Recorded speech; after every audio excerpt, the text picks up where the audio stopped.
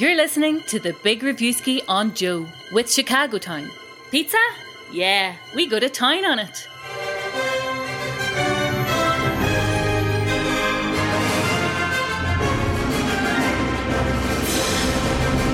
Hello and welcome to the Big Reviewski with Chicago Town Pizza. My name's Owen, there's Rory, and we're both gamers. Aren't we, Rory? At least 50%. Yes, for sure. Actually, I think you're such a not gamer, you actually might negatively impact the amount of gamer I am. I'm sorry for dragging your gamer quotient down. We do have a gaming acting kind of crossover overlap here today. So who have we got in the show? To certain people, they'll be like, who is this? And to certain other people, like, oh my God, how did you get Laura Bailey? Who is arguably one of the most famous video game performers in the world right now. There's like 3 or 4 who, if you're into video games, even in the slightest, sorry, Owen, you will absolutely know who they are. And Laura Bailey is absolutely one of them. She's one of the few people on the planet who has played Mary Jane Watson, Superwoman, Catwoman, Wonder Woman. Like, if this was transported over to the world of movies, you'd be like, spread it out, lads. Like, shared love. Someone else has to play some of them some of the time. She's been a part of the Gears of War franchise, Uncharted. There was a time when, in the eyes of certain, and I'm not going to sugarcoat this, certain idiot gamers targeted her with a lot of online hate because her character in The Last of Us 2 did something they didn't like. So instead of treating it like the fictional content that it is, they decided this was the actress's fault. Not the writer or the director or the fact that none of it is real. This is the actress's fault. So she's had one of the more famous video game performing careers maybe ever. And she's a part of Call of Duty Vanguard, which is being released on pretty much all the consoles on November 5th. And ahead of that release, I got to chat to Laura Bailey herself about her career and this video game. And yes, Abby from The Last of Us 2 does come up. So, here you go. Yeah, whenever you told me as a pretend gamer, that Laura Bailey was on the show, I could barely believe it. Here's the chat. Oh, yikes. Laura, how are you doing today? Oh, fabulous. Fantastic. How are you? I'm really, really good. Thank you so much for taking the time to talk to me today. Where in the world am I talking to you from? I am in Los Angeles in sunny California. I should have guessed from the lovely sun in the background there. We're in drab, grey Dublin. Have you ever been? Oh, I have. It's beautiful. What had you over in Dublin? Favorite travels. What had you over in Dublin? A convention. Oh, very nice. Years ago, yeah. Very nice. So we are of course here to talk about primarily the new Call of Duty Vanguard. You're playing Paulina Petrova. Is that correct? Am I getting the pronunciation? Yeah. Was this character like fun for you to do? I guess like what was it about like Paulina that drew you in? Oh my gosh, it was a blast to play. It's always fun to get to play, someone who is skilled at what they're doing, and she is deadly with her weapons. And it was such a great team to work with. I have never worked on a Call of Duty game before, and I've always wanted to. And so when this opportunity came up, I jumped. Yeah, like just looking from what's on display already, like it does seem like the campaign and stuff is very interesting, and it does seem like your character has a lot of different things to do throughout. I'm wondering, as you're doing these things, is it almost like the Matrix where as you're learning skills from your characters in these games, are you almost picking up these skills for yourself in real life? I would probably be one of the least deadly people in real life. But I can fake it really well. Well, that's acting. Yeah, great. That's acting. We do weapons training. We do get to do weapons training for it. So I've done rifle training before, and I've played a sniper long time ago at the beginning of my career. So yeah, there is that. It's a little bit of gaining knowledge for sure. But it's great because Paulina, she goes on a journey. You see her in her her level in Stalingrad as kind of a innocent, kind of a new person in this war, and she isn't what she becomes. So she gains those skills. She's a badass already, but it's coming from a different place. And throughout the story, you see her become more hardened and more deadly, and a hunter. When it comes to these performances in these games, like does it help you more when it's kind of set in a reality that we already know, like as opposed to say playing a superhero or playing a Chun-Li or someone who has these supernatural abilities? Like, is it easier for you just to immerse yourself knowing this is a sniper in World War II, so I can kind of give myself over to it more fully? I have a really active imagination. So I don't know if it grounds me anymore, knowing that it's something that has happened. But knowing that this story is based on people that actually lived definitely creates a different mindset. Because in a fantasy situation, as Black Widow or, living through an apocalypse situation, there is this removal, right, of self to where you can say, well, I wouldn't actually do this. But when you're living through something that was a war, you have to realize people did and people do. Yeah. Yeah, it's a different approach. Yeah, absolutely, yeah. I was curious, like, considering, I think if people know about this industry of, like, performance within video games, which definitely feels like is something that is getting, even in the last couple of years, is getting so much more attention than it would have even 10 years ago, where you see people that are talking about, well, where's the awards recognition? Where's the... like it should be on par with the level of attention that we're giving to like television and movies and stuff. And it's something I absolutely agree with because it's so interactive and yet it's bringing out performative stuff from the people involved in the games. Yeah. How we'll go with how would someone get into this industry now? Because people might look up to you and say, well, Laura Bailey's like one of the biggest success stories of this. So do you have any advice for someone who maybe would love to get into this industry? Man, everybody I know has come into it from a different place, right?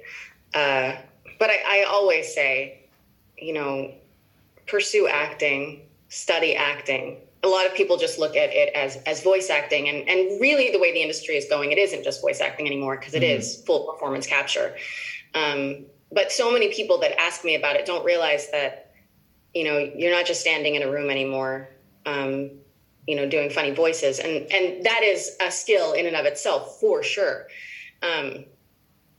But yeah, you wouldn't say, hey, I think I want to be a doctor and then just show up to a hospital and be like, hey, give me a chance. I think I can do this. You'd study the shit out of it. And that's what you have to do as an actor as well. So that when you do get the opportunity to play a role that you want to, then you're prepared for it. You might be, I was writing it down, you may be the only person in the world who's played Mary Jane Watson, Catwoman, Supergirl, Black Widow, Wonder Woman, and a few more. Like, in any other industry, that would blow everyone's mind. But you are that performer who has played practically, like, some of the most famous fictional characters in history. Like, is there one for you that you're like, I guess, like, is... from in your mind from when you were performing it to how it ended in the game, is it the biggest jump? Was there one that where you're like, I wasn't expecting that from the end product? Oh God. Well, I mean, probably Last of Us would be the one that was the biggest jump, and completely took a shift because that story also shifted. So Neil was calling me going, okay, so we've changed a little bit. So there was always moments of going, oh, this is what I'm doing now, which was fun. I mean, as far as, ones that have stuck with me, I've been playing Black Widow for over a decade now. So Black Widow is definitely close to my heart. And one of the voices, I have a toddler now who loves to pretend he's a superhero as he runs around the house, and he always tells me he has no idea what voices I do or anything, but he always tells me to be Black Widow, which I think is really cool. Be Black Widow. Yeah, I'm like, all right, I can do that. That's a thing I can do, and that's fine. I can't not talk about Abby because it is one of the most talked about characters, I guess, maybe ever in video game history. Video game fans are very different to movie fans and TV fans in that regard.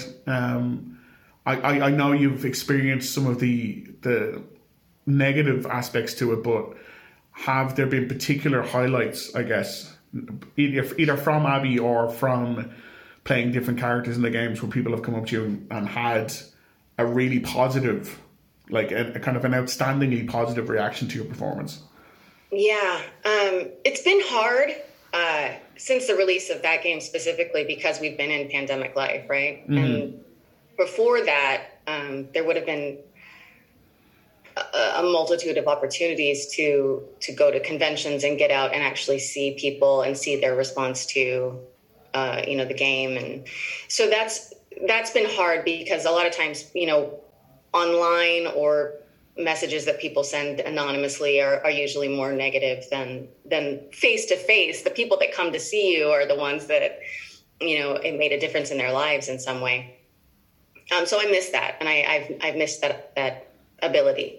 But hopefully, we'll be able to get back and see that response. Mm-hmm.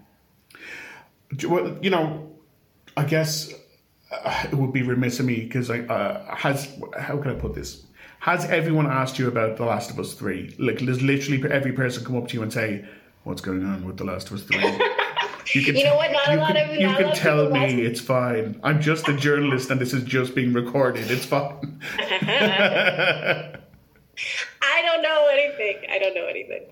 Now, and again, like when you see, like the Uncharted trailer was this week, The Last of Us is being adapted into HBO show. Like, do you feel like a sense of not ownership, but a sense of pride when you see, good, it's almost like the baton is being passed on? Because normally it's the other way, it's into video games, but now we're seeing these high profile movies and TV shows being passed from your performances elsewhere, which must be interesting for you.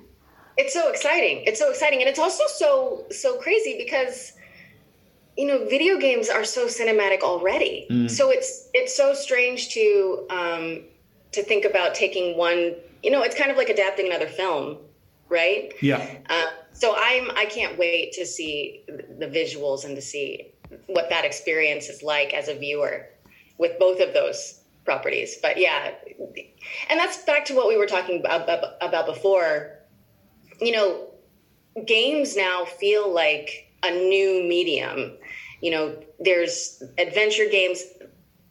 The work that I do, there's voice acting in the booth, and then there's performance capture, and it feels different. And we're sticking with these characters for so long, years and years and years filming these projects. I filmed Call of Duty for, just under a year.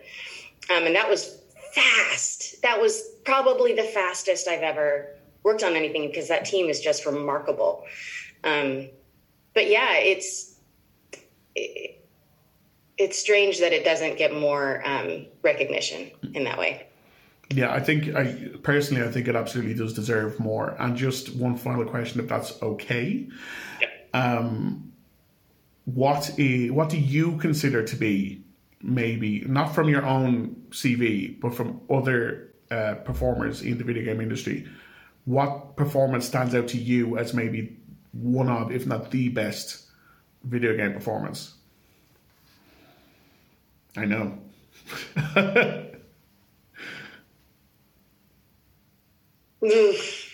I'm biased, but Ashley blew my mind.